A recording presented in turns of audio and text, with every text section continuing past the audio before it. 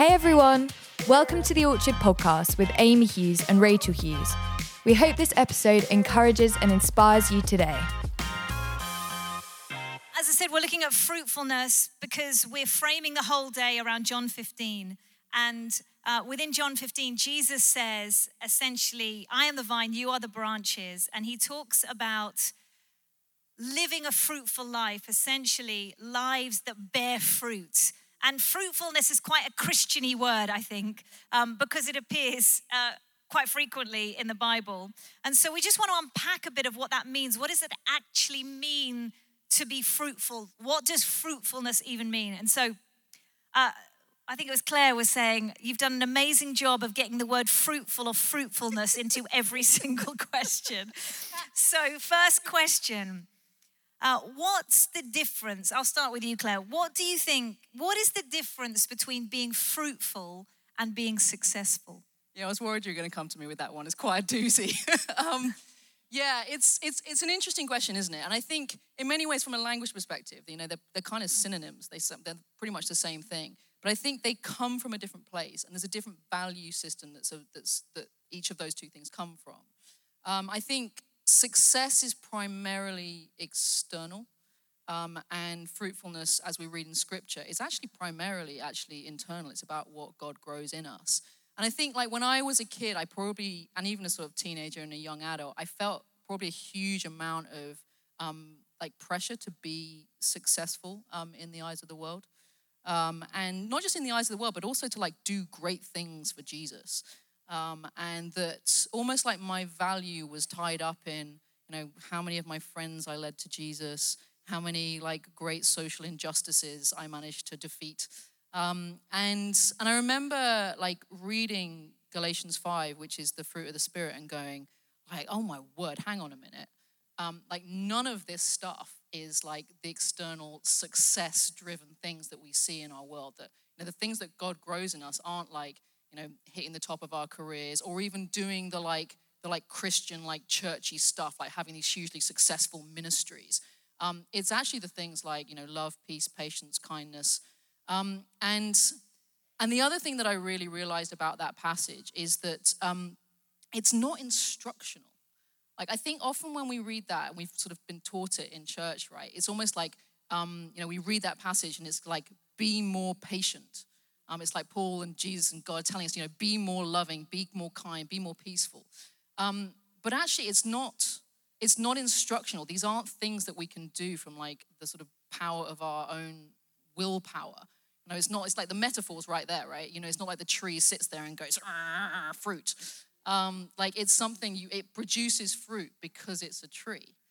And I just found that so reassuring that actually, the fruitfulness in our lives, if we are followers of Jesus and we are abiding in him and living lives in step with the Spirit, that fruit is inevitable. It will grow. And we don't actually have to do anything to try and make it grow. We just have to be in him and it will grow. So I think, again, that's the difference between fruitfulness and success, is that one you really have to almost work at. But the fruitfulness is you're in Jesus and it's inevitable. And I think the frustrating thing that I find about fruitfulness is that it grows really slowly, right? You can't watch an apple grow. You can't just sort of sit there and watch it grow. And I think it's often like that with some of this stuff, this internal stuff. You can't actually watch it grow. If you sit am I more peaceful than I was yesterday? I don't know really, probably not. And it's only over sort of larger period of time that you see, you see growth. You meet someone when they're 12 and you see them when they're 13. You're oh, you've grown. Not that I can watch you growing, but you've grown. And so I think that's a little bit of how we can see that in our lives, is looking at what we looked 5-10 years ago. And I think particularly when you look at how you deal with adversity, you have a sort of tough time, and you go, I never would have dealt with it that way a year ago or 2 years ago. And I think that's the places that you can see the sort of fruitfulness, and you can see the work of God in your life, is over those long periods of time, particularly in that those periods of adversity. I feel like I'm just monologuing here, just generally about fruitfulness and not necessarily answering your question. But I'm saying some things that I've learned about fruitfulness anyway. I love that. I was actually going to ask you, Rebecca, because I know you'd be far too humble to say this, but you experienced a lot of success in terms of your career, and then you made a choice, or rather you were persuaded, I think, to leave that career and to work for the church. Again, how does that tension between sort of success or ambition and fruitfulness, how did that speak into that decision? Oh, good question. Is that okay? I mean, I think it's just as you were saying. I think it's about seasonality of fruit. Because we all know, don't we, the difference between fruit out of season. It might look absolutely fabulous, this sort of perfect looking punnet of strawberries in Marks and Spencer's food hall. But actually it's February. And when you taste them, although they look delicious, they're sort of rather synthetic and chemical. And you compare that with something that actually might look a bit bruised or wonky, but it's the apple that's in season. And it's of a totally different nature. So playing that back to your question, Rach, I think it's, as you say, I was sort of doing a thing in the city. It was going really well. And, I was on a sort of a track. And I think in the world's eyes, it did look rather successful. But as you were just explaining, I think fruit it's the outward expression of the inner nature. And things may look fabulous on the outside, but actually, if we're not connected in the way that Amy was describing this morning to the vine, and if we're not responding to God's call, there can be a real emptiness to it. And having said all of that, I am now working back in the commercial world and loving it. So the point is there are seasons, but for that season, I definitely sensed a sort of, I was terribly reluctant, I should say, at the outset, but I sensed this call to go and work for the church. And to the world, it looked deeply unfruitful. It wasn't paid very well. We were in crummy offices. It was sort of, when someone asked you what you did and you had to explain, there was this deep sense of awkwardness falling across the room. But actually, in terms of what God did in me, I think partly out of my obedience to do it and wear an Alpha t-shirt, and partly from what I learned doing it, that was a fruitful period. So that was a season. So I think that was the seasonality. God calls us in and out of things. And there's a verse that I love, and I read it every day on January the 1st because it's that bit of the Bible in 1 year, because it's Psalm 1. And it's about living by running waters and the promise of fruit in season. And as we were just hearing, there's often a long wait. And it's hidden and it's lonely and it's painful and it can feel deeply unproductive. But that's not to say there's nothing going on. Elaine, is that your experience, thinking about life in seasons and God wanting to potentially bring about different fruit in different seasons? Has that been some of your experience? Absolutely. I would say we call it pre-wedding now, our lives. Pre-wedding. We went for a maybe challenge. Just in case, sorry, I didn't want to interrupt you, just in case people don't really, just say a little bit. So you set up the Kingdom Choir. Yeah, so the Kingdom Choir has been going for 30 years now. So when Karen set it up, we all went to school together, and we went to the same home church together. Our parents, were in church together. So, and we started singing together. So when Karen set up a choir, of course, I'm going to be in the choir, innit? We're mates. So she set it up, and it was going off and on for a while. And then I was the first one out of our group of friends to get married and move out of London. So I moved to Hertfordshire. And the choir continued. I was in it for a while, and then I left and did more important things like, had kids and did life, and then also got into church leadership. Wow. And I think got to the point in our lives as husband and wife in leadership where actually, unusually, we felt the Lord saying that we should close the church, actually close a church. And, you know, I think, in my experience, that as Christians, we love beginnings, but we're not so comfortable with endings. And so it was a really tricky time for us because we sensed deeply that actually this was the end of this church. And we made a plan and everything. And after it, because we'd been musicians for many years, we love music. And I sensed that there was something more that God wanted to do. But I thought, okay, well, forget all the words that we've been given over the years, you know?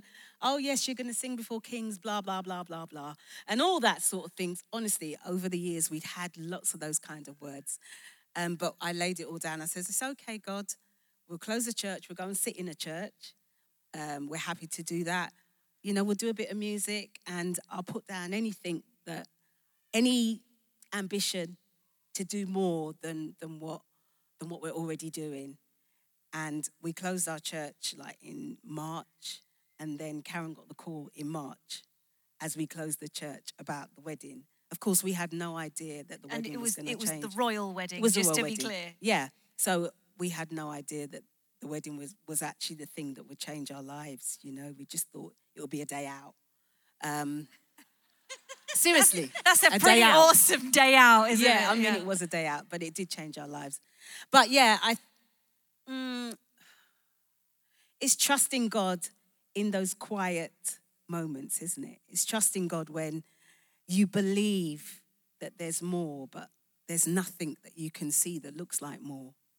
It's trusting God when you believe that he wants to take you in a different direction, but it's just all closed doors, you know? It's trusting God in those moments, you know, and actually giving away, actually putting stuff down, say, okay, God, none of the things that I want to do matter. I just want to be with you. That's it. And giving that away. And it was at that moment when I personally let my hands, let go of it, that it just all came flooding back. Amazing.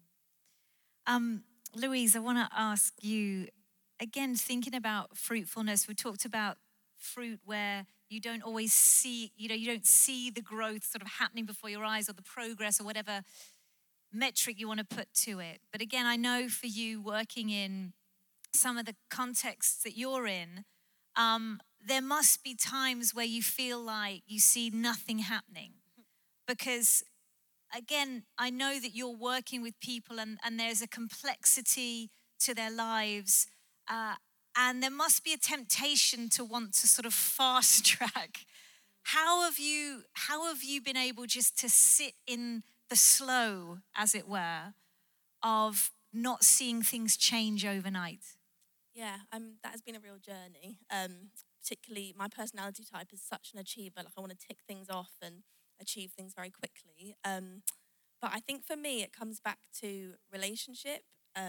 And I think what Claire was saying about like fruitfulness, you've got to look in different places than you would for success. So I know that, like, from a really practical point of view, when I first started working there, I would write tick lists for really stupid things like, have I made someone smile today? Or like, did this person that was really isolated, did they have a coffee with me today? Or did someone have a coffee with somebody else? Or it's not even related to me. And I think about trying to spot the fruit and really like name it is something that I found really helpful. Because it can be easy to miss the moments where there are small little successes, if you want to call it that, from community work, but also just everyday life. And I think, yeah, for me, the fruitful life thing just comes back to relationship with other people. And I think back to when I was a student, and like a worship song that was really crucial to me choosing to move into Winston Green was the one where the bridge, and it says, I will build my life upon your love. And I remember just singing that as a student, like, if I'm singing these words, I need to take them seriously.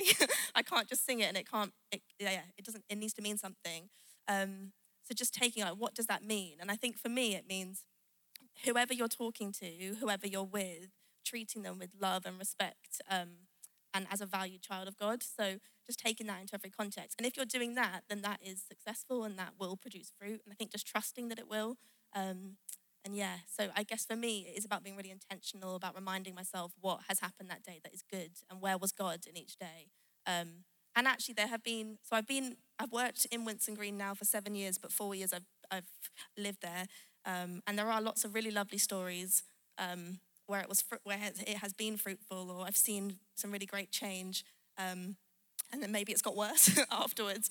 But just still holding on to those hopeful moments, and they're just like little way markers on the way of a longer journey. And I think discipleship is a long journey, and I think it's about sort of constantly reminding yourself of that and it's such a privilege to journey with people for a long time.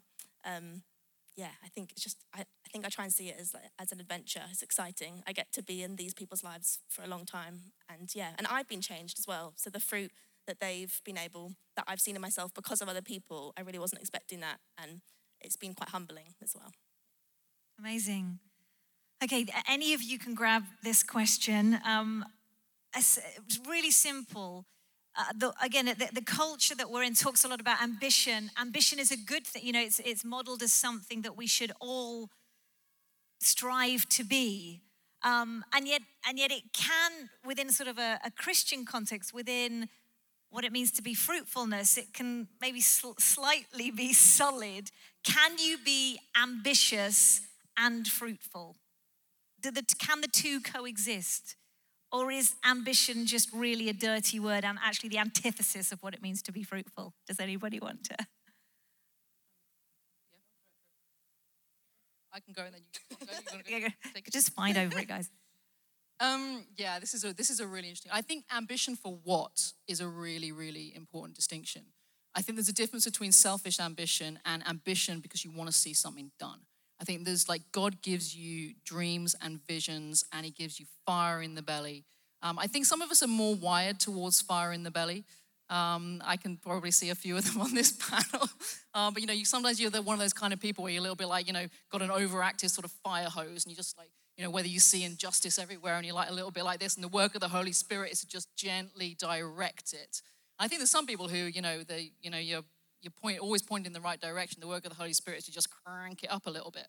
But I think I've been on a real journey personally on ambition. I think just before I moved to Birmingham, actually, I was in a job and I was finding it a little bit boring, and I knew I needed a new one. And I was looking for jobs, and I found this job in London that I'd applied for, and I had an interview for it. And it was in my mind, it was like a big deal job. It was the kind of job that would put me on the map in the climate change sector. And I was like, yeah, this is a bit of me. And I remember I was living in Oxford at the time, and I remember I was cycling through Oxford on the sort of Saturday night. The job interview was on the Monday, and I realized I hadn't had anything to eat. So I popped into my favorite burrito bar, and I had a burrito. And I was sitting there with my burrito, and I was just completely floored by the Holy Spirit. I'm right in the middle of the burrito bar. It was quite awkward.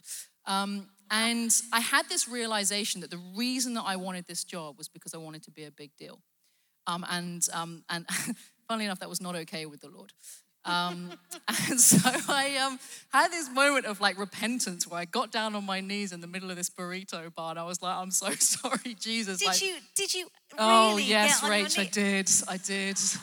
I love that. I don't know what they thought. Have they ever allowed you back into that burrito bar? I don't think I've ever been back. So yeah, I'm on the floor in this burrito bar, and I realized I wanted to make a name for myself. And the Lord was saying, is the name that I've given you not enough? That'll go on an Instagram quote nicely, won't it? And also that I realized that so much of my value was based in what I did and what I achieved rather than who God made me to be. When we see it in Genesis 1, he makes man, he says, that's really good. And that's what you're saying to me. I made you, Claire, and you're really good. Even when you're doing absolutely nothing at all, I love you. And that's also, incidentally, why Sabbath is so important, because it's that moment where we remind ourselves that even when we're doing absolutely jack all, I have a terrible habit of swearing on panels that Rachel's doing. And I keep inviting you back, Claire. It's the grace. Is it because or despite? Who knows? That we are loved and valued. So yeah, sorry. Interlude in the story. So then on the Monday, I had this job interview, and it went okay, but I didn't get the job. And I was praying at the end. I was like, God, like, what was that about? Like, what was that whole thing? And I remember him saying, Claire, like, the place that I'm going to put you next is not the place that's like best for your career. It's the place that's best for your heart. It's the place that's best for your relationship with me. And that I will grow your career at the rate that your heart and your ego can handle. And actually, like even that, I kind of just felt this incredible like weight off. Firstly, that I didn't have to try and grow my career at all. And secondly, that God was going to protect me from my own ego. And that was just a wonderful thing. And actually, like, I can say that is a testament to what God actually did. I came to Birmingham, I came to Gas Street. It's been an incredibly fruitful place for my spiritual life. And actually, I've actually seen my my career grow to a place where sometimes I'm in rooms and I'm like, what on earth am I doing here? But I can honestly say I haven't had to like bash down any doors. I haven't actually applied for a job in 8 years. I've just found myself in different jobs, and yeah, the Lord is very kind to save us from ourselves sometimes. Love that. Great answer. Does anybody want to jump? Yeah, go for it. It's all right. Yeah, it's quite a big one for me because I feel like I'm quite ambitious as a person. So I think, particularly when I was a student, I was like, what am I going to do? Like, I just had this thing that I was going to change the world or do something really big. And I think that desire isn't necessarily bad, and I think it's okay to be ambitious. I think it's about where you a bit like what Claire said, just like where you direct it. And I think I've been on a real journey about like where to direct that ambition. And I think Shane Claiborne, who's a theologian and activist in America, who I really love and respect, but he talks about this really challenging quote where he says, be careful about ambition, because if you're going to constantly climb up a ladder, you might just pass Jesus climbing down. And I think it's a real challenge. Jesus is someone who would actively choose to go to the margins or be with people that are really struggling. And he made himself smaller and smaller to the point where he like was born as a baby, and it's really dangerous. Like after having been, God, and choosing to be a tiny baby is really fragile. And I think that's a real challenge, to not just try and constantly climb up, but to choose to climb down, but almost seeing that as being ambitious. So ambitiously climbing down is something that I'm sort of trying to do, but not from a, wow, look at me, I'm doing an amazing job, but kind of just right, where is Jesus? And like, I'm like really trying to follow him ambitiously is probably how I would view it. I love that, ambitiously climbing down. That is I like that. Love that on the Instagram Again, post I love too. that. I love that. I'd love, maybe Rebecca and Elaine, you could answer this. I think it'd be really interesting to explore what fruitfulness looks like in a season that's sort of marked by grief or disappointment. Again, perhaps we have this attachment to the word fruitfulness that isn't always helpful. Again, we think of it in terms of growth and progress, but actually there are seasons. I mean, you Elaine, talked about that season when your church closed. Does that mean if we're in a season of limitation or grief or disappointment, does that mean our fruitfulness has stopped, has stalled, or can we be fruitful even in those seasons? Maybe Rebecca, do you want to start? Maybe Elaine, have you got anything? Yeah, I think we can, certainly my experience is we can be at our most fruitful during those what look like fallow periods. My story is that I got married 25 years ago. Everything was a happy start. And then we thought this would be a perfect moment, a couple of years in, to have children. Ta-da! Sort of assuming that would be a straightforward and joyful thing. But actually, it didn't turn out that way. And years passed, we saw doctors, we saw other doctors, and we were told that medically speaking, it would be impossible for us to have children. And this came as a complete shock to us. And we were both sort of copers and achievers and thought, okay, we'll somehow have to find a different route to fruitfulness. And we had no model for it, so we didn't quite know what that would look like. And I'd certainly read that bit in Genesis about be fruitful and multiply to mean, if you're married, please go and have many children. And that will be your route to fruitfulness. And it was a real struggle. But then we kind of figured out, and this is the grace of God, that actually what we read in Genesis is be fruitful and multiply. They're not necessarily the same thing. Multiplying sort of biologically is a fantastic option, but it's not the only route to fruitfulness.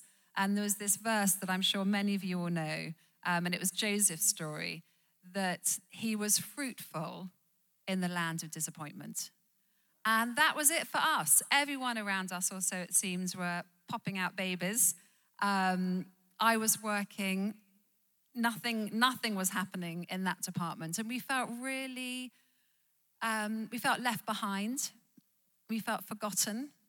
And I think particularly within the church context, it felt painful, almost more so than in the non-church context, where there sort of seemed to be more variety of fruitfulness. In church, it sort of seemed to be that was the well-trodden path.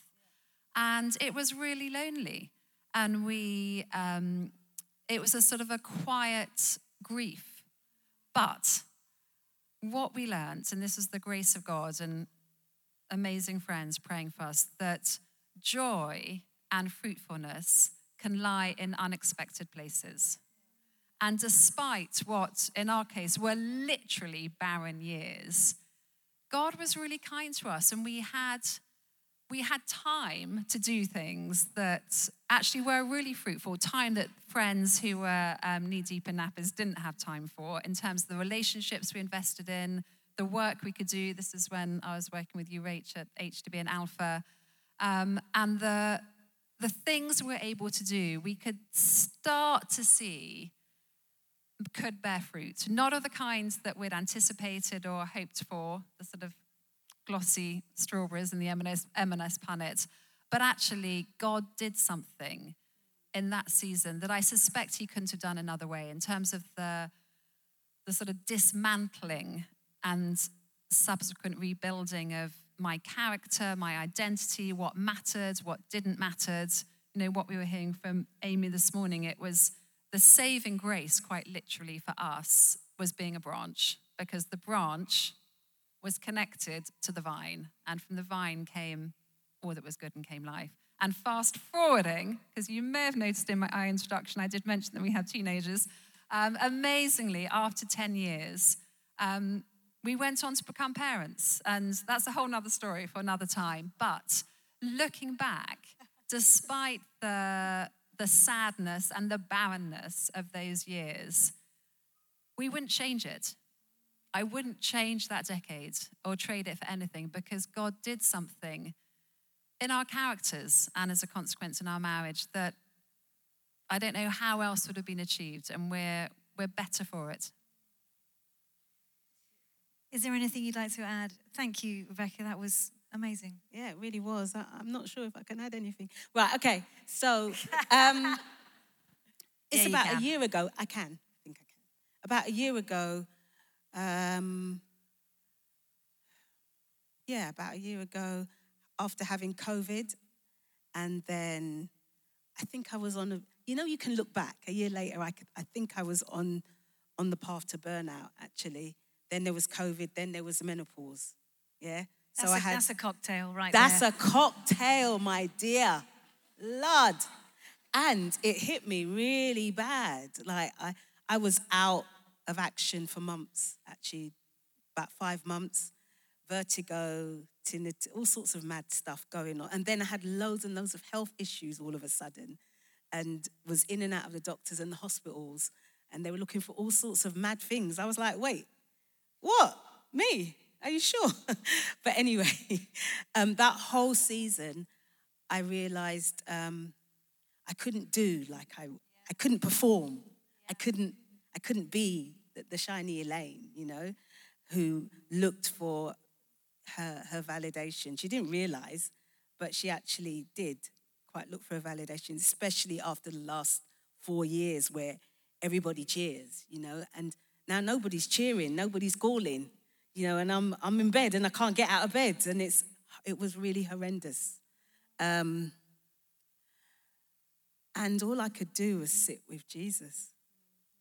And I remember one day when it was really bad, like the tinnitus was really bad, the vertigo. Has anybody had it? Horrendous, I see you. It's awful, right? And I was screaming and crying, and all I heard really quietly is like, let me do this, Elaine. That's all he said, really quietly. Now, I know that he doesn't make us sick, innit? But really, it was really about that time that I needed. I needed some time out with him. He used that time to tell me some things that I couldn't hear in the middle of all this. I couldn't hear it. And they're actually life-changing things that I'm processing now and trying to work out now. And I think I did grow. I think I did. Did I grow, Lauren? Have I grown? That's my daughter on the front row. She'll give you an honest answer. Yeah, she will. She said, thumbs up, thumbs up. Thumbs up, I've grown. What would you say, Elaine, was the fruit then of that season? Because again, outwardly you'd think, you're in bed, you're ill, you can't, it's totally limited. Yeah. But clearly God was at work. How would you kind of identify the fruit then of that season? I think the fruit really is about trusting God and knowing that I can't make anything happen. He's in charge of my life, and he really is. He does care. He's in charge of our lives.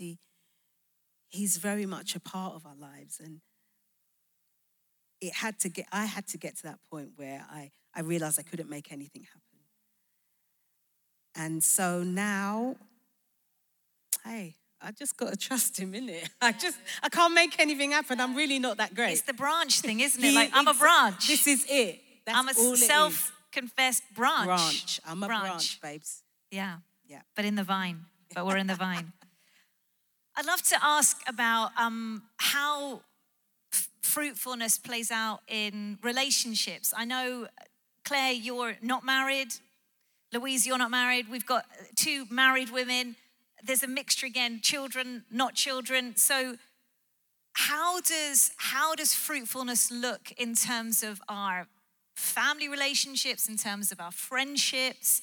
Again, I think there is, I don't know what the word is necessarily, but I think there is a leaning within the church towards believing that fruitfulness is attached to marital status. Claire's giving me the eye.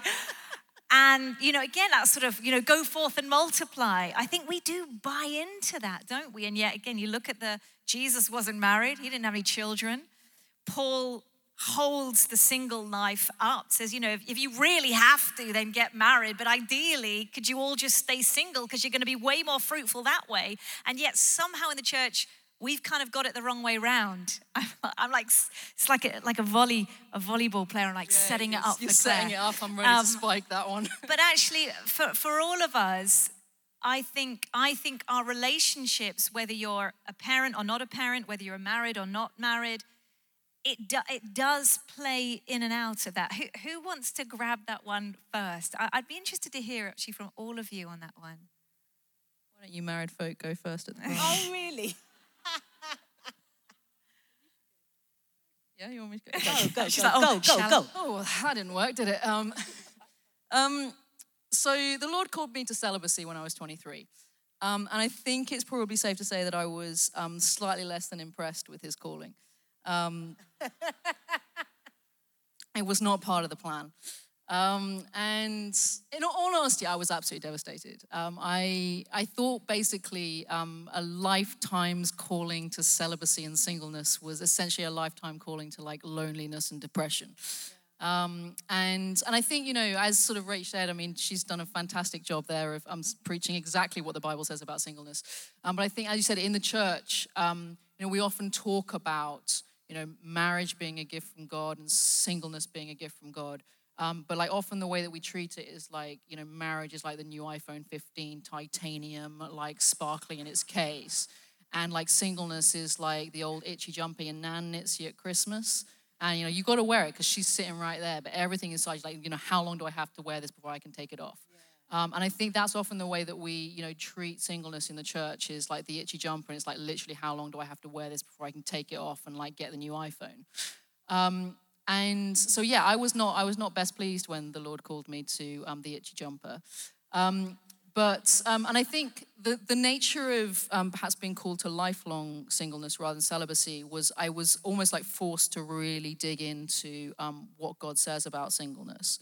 And when I opened my Bible, honestly, I found these like incredible promises around what God has for single people and like unique things that God has for single people. I think that there is a level of intimacy with God that is unique to singleness. Isaiah 54 has been a massive passage over my life where God says to the barren woman, sing, like your children will be more than her who is married. And he says, like, rejoice because your maker is your husband. Now, I don't care how good Tim Hughes is. Jesus is better when it comes to like picking out your husband. I'm going to pick a fight with you right there. But I think, and then, so basically the last story of my 12 years, trying to work out how old I am, has really been learning how to like squeeze the goodness out of the gift of singleness. And to get all the stuff that you have like unique just because essentially you're not married and you don't have kids, you've got a heck of a lot more time, a heck of a lot more like capacity to pour into things that aren't family.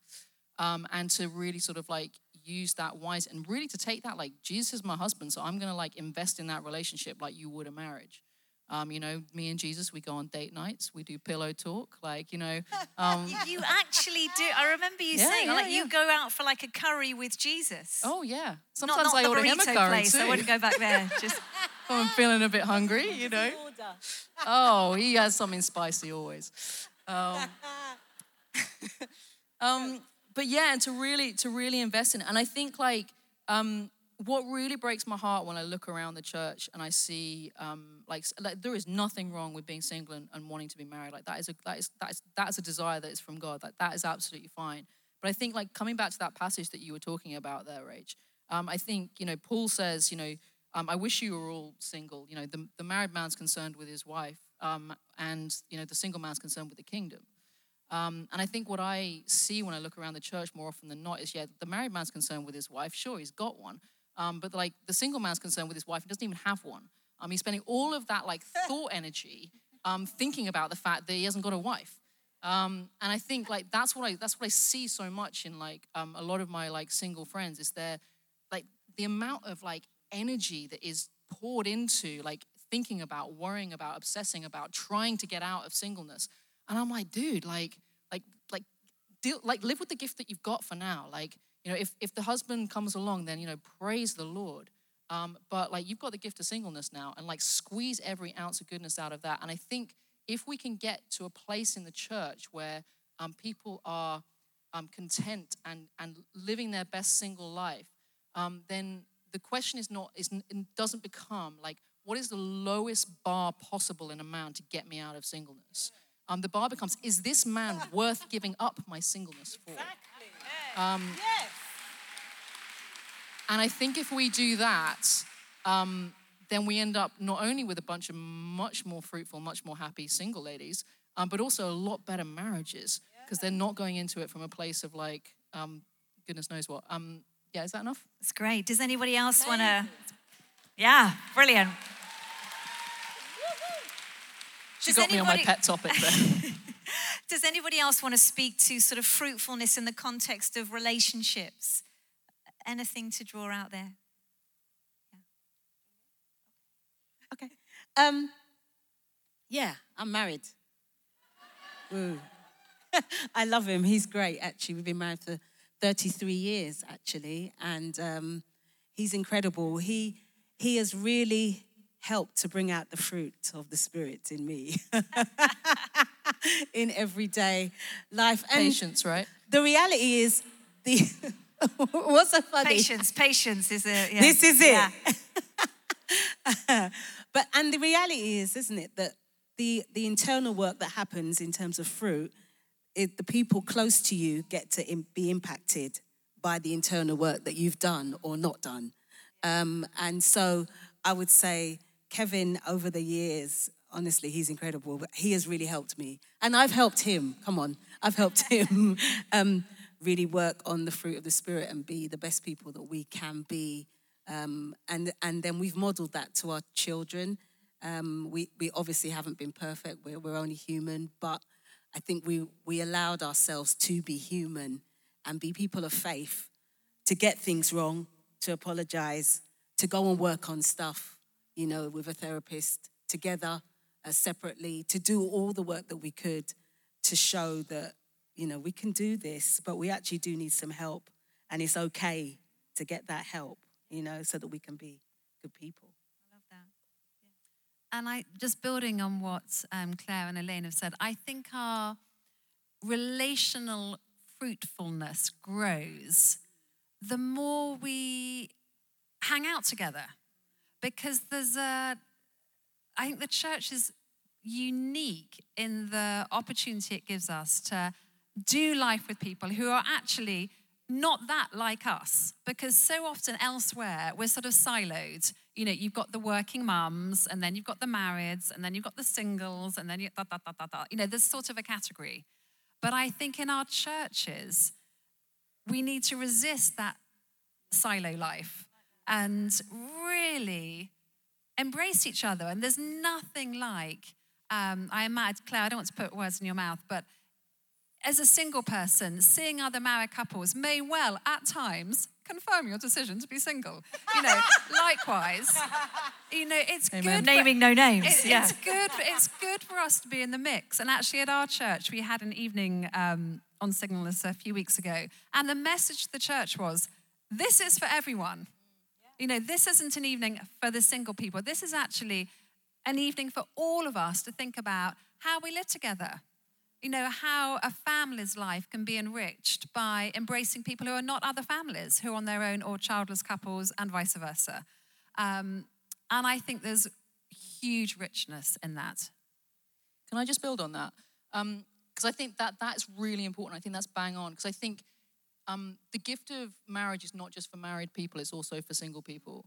And my life has been personally hugely blessed by families and married people, some of whom are sitting in this room, who I feel like a part of their families. And that stability and consistency is a huge blessing to me. And similarly, my married friends benefit from the fact that I'm much more flexible and can be around when they've got small children. And so I think there's those blessings actually go both ways, but that only happens when you're in that kind of community. And I think the other thing that's really important about that is being in tight community with people who are different from you stops you from idolizing the things that you don't have. And so when you're single and you're sitting there thinking my life would be so much easier if I was married, and then you're with your married friends and you find out actually their lives aren't completely simple and straightforward. And everything didn't suddenly get fixed when they got married. That's really helpful. And then similarly, if you're at home and your husband's being a pain in the ass and your kids are, I was about to swear again, pissing up the walls or whatever. And the only thing you have single people is sipping margaritas on Instagram. Then you're sitting there going, man, singleness is so easy. But that close relationship, not only are you blessed by each other, but it stops you from idolizing the gift that you don't have as well. Do you know, we've always had people live with us. So we've always managed to have extra space to enable somebody to come and live with us. And typically it's been somebody that's either just graduated uni or in their early 20s. And most of the time it's been like an amazing like mutual blessing. And it is that thing of, we've got this brilliant young woman called Alice. She might even be in the room. She's probably at the other seminar because she's sick to death of hearing my voice. But she's amazing, so just come and live with us. Like, don't pay rent, just be part of the family. Like, eat with us when you want, just love on our children, be part of the family. And she's amazing with our kids and is super helpful, at times where like filling in the gaps with our kids and everything. And I know that there is that mutual blessing of, there are times that I look at her like, she has an amazing social life. Like, oh man, and I'm an extrovert. Thinking, I would love to.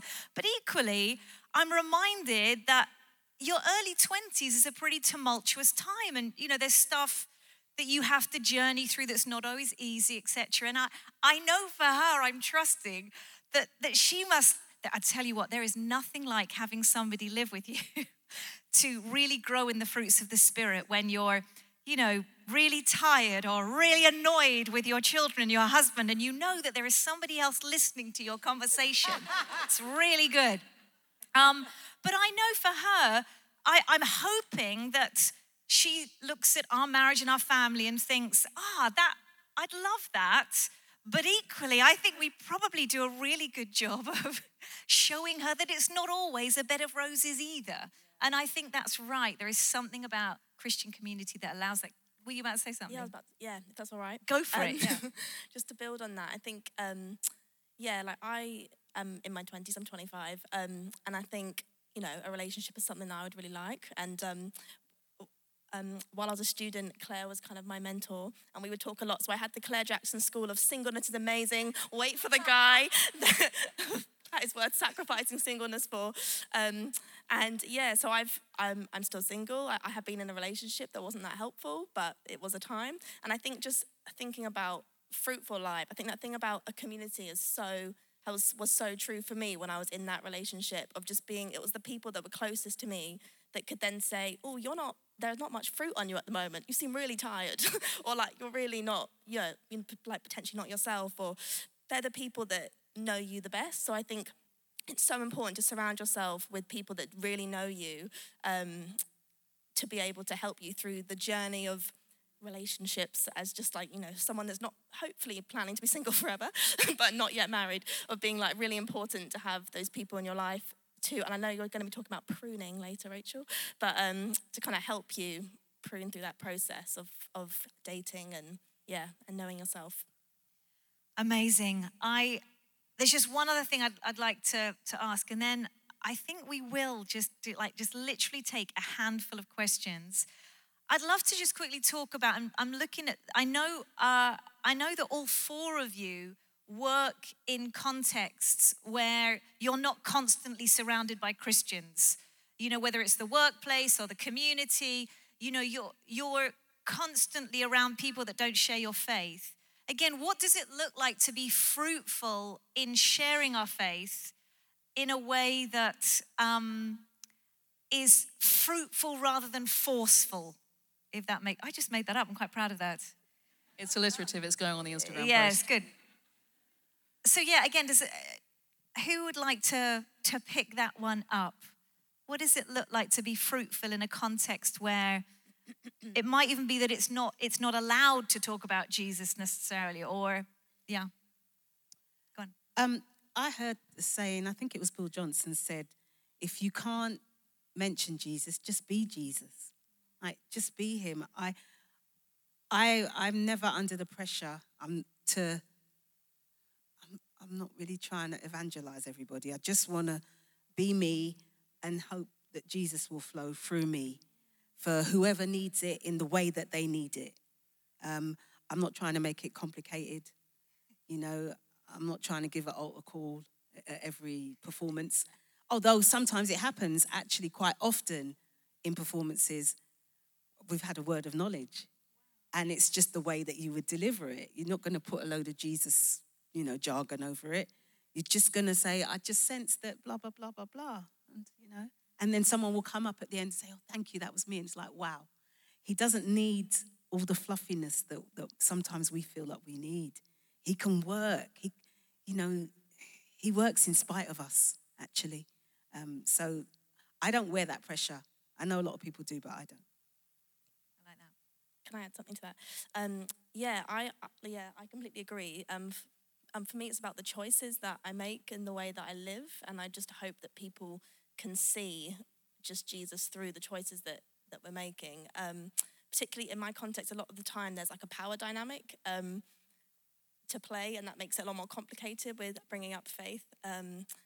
You just never want it to be a controlling thing. But do I have time to tell a really quick story? I had a friend at uni who has not come from any sort of Christian background. And I remember it was like the first year I was at like a student night, and the student pastor was saying, I really feel like everyone should invite a friend along to next week. So everyone text somebody you might want to bring along. And I just thought of this friend. And then I just really weirdly heard God say, no, don't invite her. Don't invite her. It's not the right time. It's not appropriate. Don't invite her. And I was like, well, that's easy. That's just my voice. I don't have to invite her. It's not going to be embarrassing or whatever. And then I just felt God say, look, she's on a train, and just sit on that train with her and get to know her and be her friend. So I met her 7 years ago.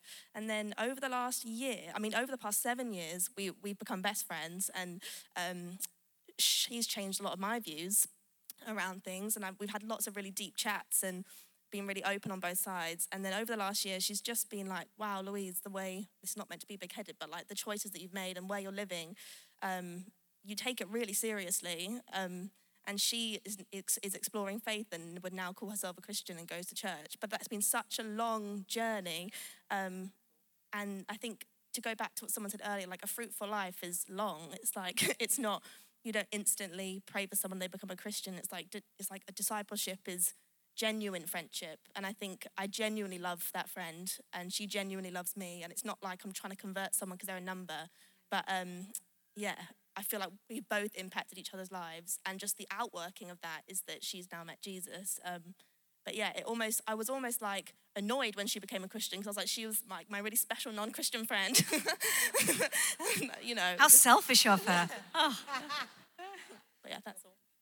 What about, again, Claire, thank you for that, Louise. For Claire and Becca, in I guess more of a corporate context, how are you fruitful for the kingdom in the relationships there?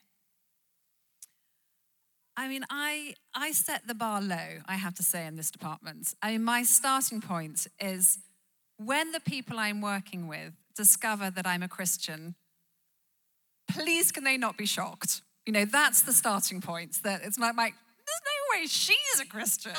But actually, I mean, I'm not a great evangelist, but... There's an irony there, isn't there, with your history I'm heading up of Alpha. I'll invite anyone to an Alpha course, but people really notice stuff. And they notice what I think we often think are the small things. Actually, if we're the people who are kind and are quick to take responsibility for something that hasn't gone so well in the office, and we're not being mean about someone behind their back, things that when we think about the fruits of the Spirit, is what we're all hoping to be. That kind of stuff is pretty unusual when it's consistent, and people really notice it. And a few times, and I can't pretend this has happened a lot, but a few times people have asked, oh, do you have a faith? I kind of noticed X, Y, or Z. Or, when we're saying on Monday, what do you do at the weekend? It's like, oh, I went to church. I was at the Orchard Conference in Birmingham.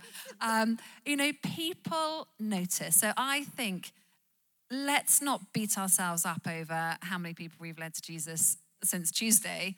Actually, have we been fruitful in terms of our inner nature, our connection and our infilling with the Holy Spirit? Has that been evident in our lives? And I mean, others may think that's a cop-out, but that's my best approach. So I think for me, it's been about taking down this divide between the sacred and the secular. And like, church is no more sacred than my workplace. And so it's about, for me, being exactly the same in church and with my Christian friends than I am with my non-Christian friends or my workplace and my work friends. And like, Jesus is my life. And my friends at work are my friends. And so they know about Jesus because he's my world in the same way that I know about their things that are really important to them. And I think, there's been lots of times over the years where like God's really challenged me about being the same person in the workplace as I am outside of the workplace. A really like slightly funny example was maybe like a year into, no, it's actually probably about 6 months into moving to Birmingham. So I was in like essentially like a reasonably brand new job. And I've been working on this hydrogen project. And it basically had no funding attached to it. And we were trying to get people to fund it and we couldn't. We were a small little boutique consultancy. And so we basically couldn't do work that nobody paid us for. But honestly, I really believed in this project. And I had a meeting with my boss on the like Monday or Tuesday. And he was like, look, Claire, like if we don't get any funding by the end of this week, then we're just going to have to kill it. And I was driving home from work and I was just praying and I was like, oh, Jesus, like, I really want to see like breakthrough in this project. I really want it to go ahead.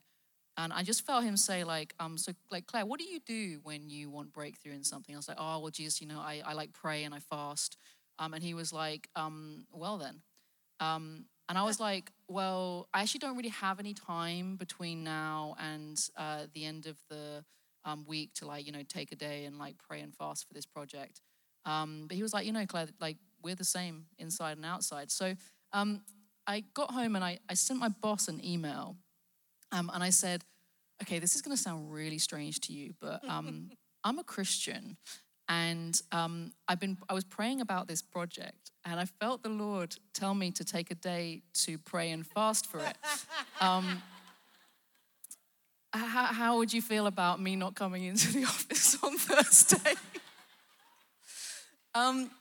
And I got an email back where he'd copied in the rest of the like partners from the company. And he said, Claire, we've had a chat about this as the like leadership team and bit weird, but okay. And so I get to Thursday and I'm like no pressure, God, but like we're both gonna look dumb if this doesn't come off. And so I took the day like praying and fasting in a slight state of fear and trepidation. And I got in on the Friday and had 2 meetings and the project was fully funded. Which was amazing. And so I think like, and now my boss, every time he wants something, he's like, Claire, maybe you should pray and fast about that. He tried that. If we win this giant project, I'll come to church. I told him he can't bargain with God like that. But yeah, and so I think it's about, that's the heart of integrity, right? It's being the same person everywhere. And I think like, if we do that, then we will, even if, my boss still not a Christian, but I think we will see fruit if we just the same, just that integrity, I think is really important. Yeah. Amazing. Okay, we've got time for just a couple. I know there are so many people in the room. Are the roving mic people here? Yes, amazing. If you've got a question for any one of the people up here, or just a general question, speak now or forever hold your peace. Put a hand in the air if you've got one. If the guys on the mics could just choose someone. First to get to a person with a hand up. Okay. Hi, my name's Lola. Thanks for everything that you said. It's been really encouraging. Just wanted to ask, how do you continue to produce fruit when you feel God has called you into a certain area, but you've faced a lot of disappointment within the church? how do you keep going? How do you, first of all, get clarity that is this what God has called me to? And second of all, heal when church goes wrong and is discouraging of that vision you feel God has called you to. Anybody want to jump in there? Well, I'm at Gas Street, so I'm never disappointed with church. No. Is the right answer. I know that's not true either. She gets my feedback emails. It's true, there's a lot of them. And we're still friends, so Still that's friends, good. exactly. That's good. Yeah, I think this is a really tricky one. I think there's probably no one in this room who hasn't experienced some sort of like disappointment and hurt in church because, hey, we're family and family's messy. And I think it often comes, when there's a slight like misalignment of certain prioritization and values, or sometimes just like miscommunication is often like the heart of that. And I think for me, the key there is to keep a soft heart. Ask the Lord to keep your heart soft, and like practice forgiveness. In the same time as if something's wrong, we stand against it. But I think there's a certain we're family, and so this stuff happens, but we keep our hearts soft. And I think the other thing is, I think particularly in those areas where you've got a real passion for something and you don't feel like the church is stepping up and meeting that, make your own corner of the world sane in that kind of way. You can be a shaping force in the church. If you see things where the church is lacking, be that. But yeah, I think ultimately it's, trying to keep your heart soft, practice forgiveness, and keep talking. Don't know anyone else. I think, let's go for that. Brilliant. Thank you, Claire. And more questions? Thank you so much. It's been really great to hear all of your stories. What is your experience with having initiative? I feel like a lot of you are kind of go-getters. I'm just making an observation there. What's your experience with that? Do you think it's a good thing? Can it hold you back? Yeah, I'd like to know. Oh, did you get that, guys? I will take the initiative with this one. I think stepping out, taking risks, using our initiative, I think that's a God-given thing. God's created us to make decisions, to be productive / fruitful. And I think we need to create an environment where it's okay to fail. Because if we take risks, some will be outstanding successes. Some will be completely terrible, embarrassing disasters. But I think let's encourage each other. Let's do it in work terms, in relationships. Let's just be ready to push out a bit. But I think if the very fact you're asking that question about a sort of a sense of initiative, I would say give it a try and let's do stuff together, support each other, and take risks. Risks are good. Can I add as well? Yeah, I think a lot of the areas in my life where I've maybe seen fruit, if you want to call it that, has come from when I've been courageous and made bold decisions. And I think the majority of those times have come from just my initiative and thinking this feels right, and not necessarily really spending hours interceding and praying, but just, I don't know, there's lots of different examples, but just thinking I grew up with a stammer and speaking was really difficult. And I just knew, I have a voice and I've got things to say, so I need to speak. I didn't spend hours praying, do I need to speak in this moment or that moment? But then just knowing that God's with you, as you're taking initiative, and that, as long as you're being kind and loving, and I think it's fine to, as you said, just to give it a go and not be afraid to fail is a massive part. I think that those are great answers. I think we need to be aware that sometimes church environments are not good places for initiative. They're not. Are they? Is that just my experience? Go on, unpack that. Churches are messy places, but actually it's jarring sometimes for the way that church is set up. In the Western culture, everybody needs to be doing a certain thing. Everybody needs to go a certain way. So if you're someone who is an initiative taker, and who can see what needs to be done, it might not always be valued. It might not always be welcomed, because you're now being a disruptor, aren't you?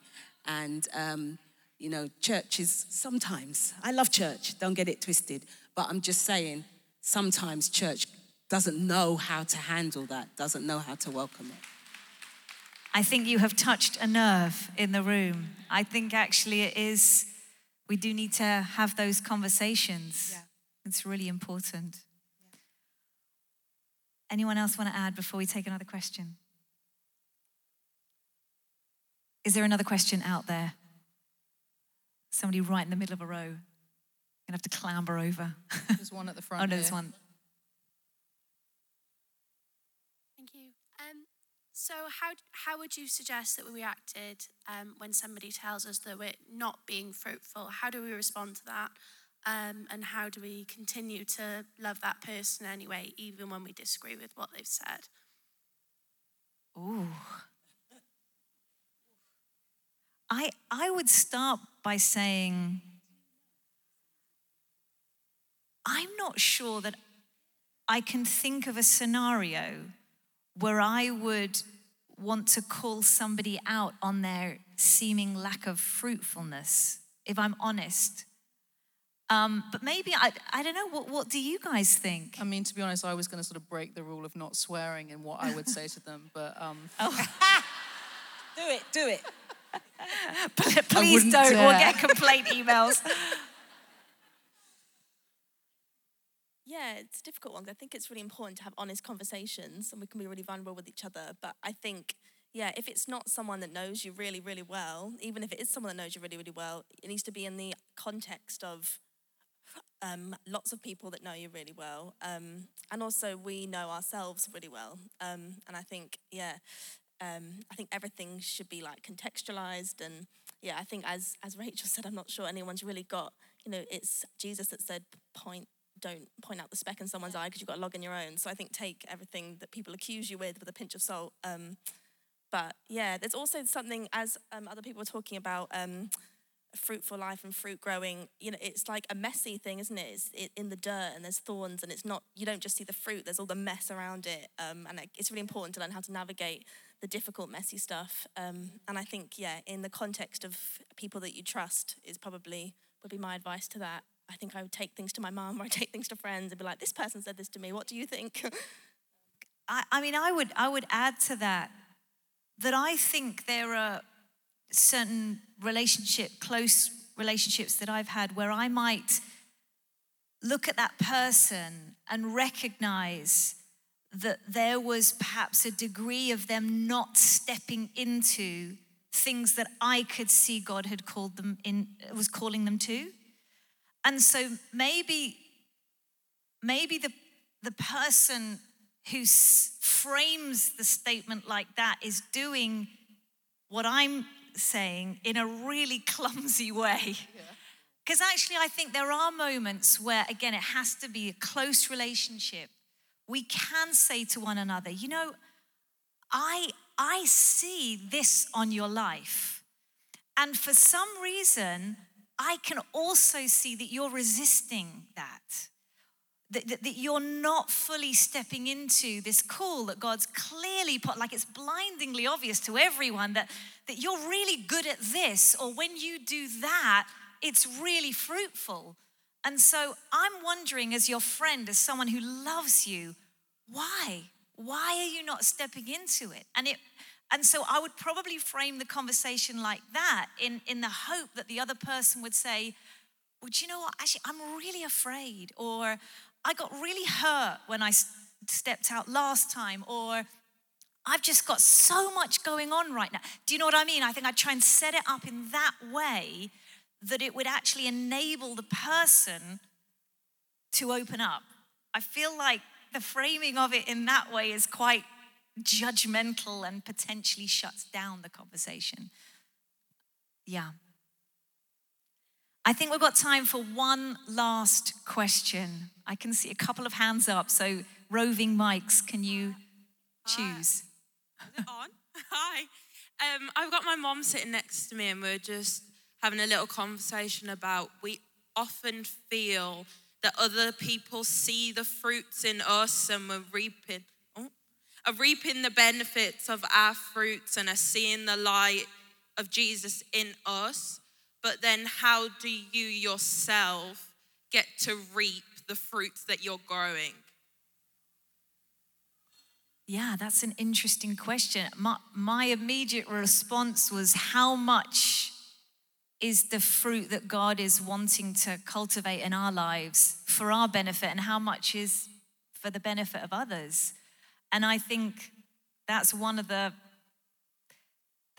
almost one of the hallmarks of fruitfulness, is that our fruit is usually for the benefit of others. I don't know, again, does anyone have any thoughts to add on that? I mean, I think, again, if we sort of come back to Galatians 5, and there's a list of wonderful things that grow in us when we're in Jesus, and I think it's for you and it's for the people in your life as well. That peace, that joy, if that's the stuff that you're growing, oh my word, that's amazing for you. And hopefully the sort of overspill of that is that other people benefit from that as well. And I think we also have to just distinguish slightly from the fruit that God grows in us and having a sort of fruitful ministry. And I think that they're two different things. And you can grow fruit in other people. In all honesty, you can grow fruit in other people without being a Christian.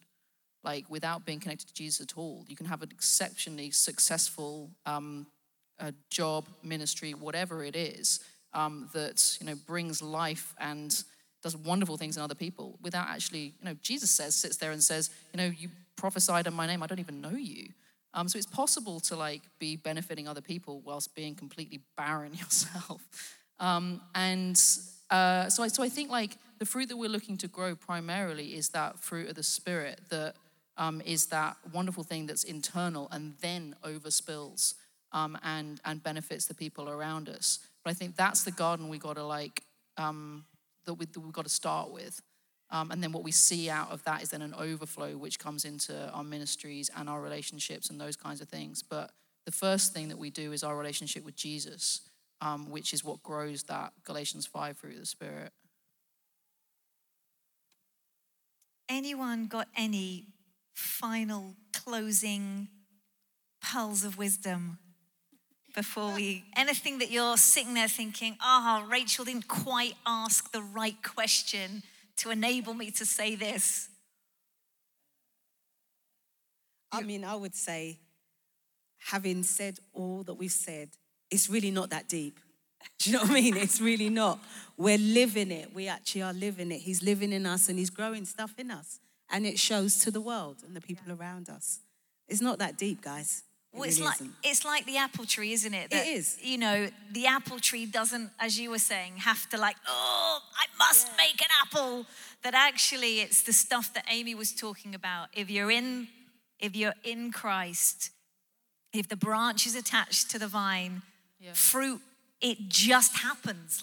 It will happen. And I guess we could land there that if the fruit isn't happening, are you attached to the vine? That's the question. Thanks so much for listening. We hope you enjoyed this episode. Follow us on socials @The Orchard Women to find out more about everything coming up.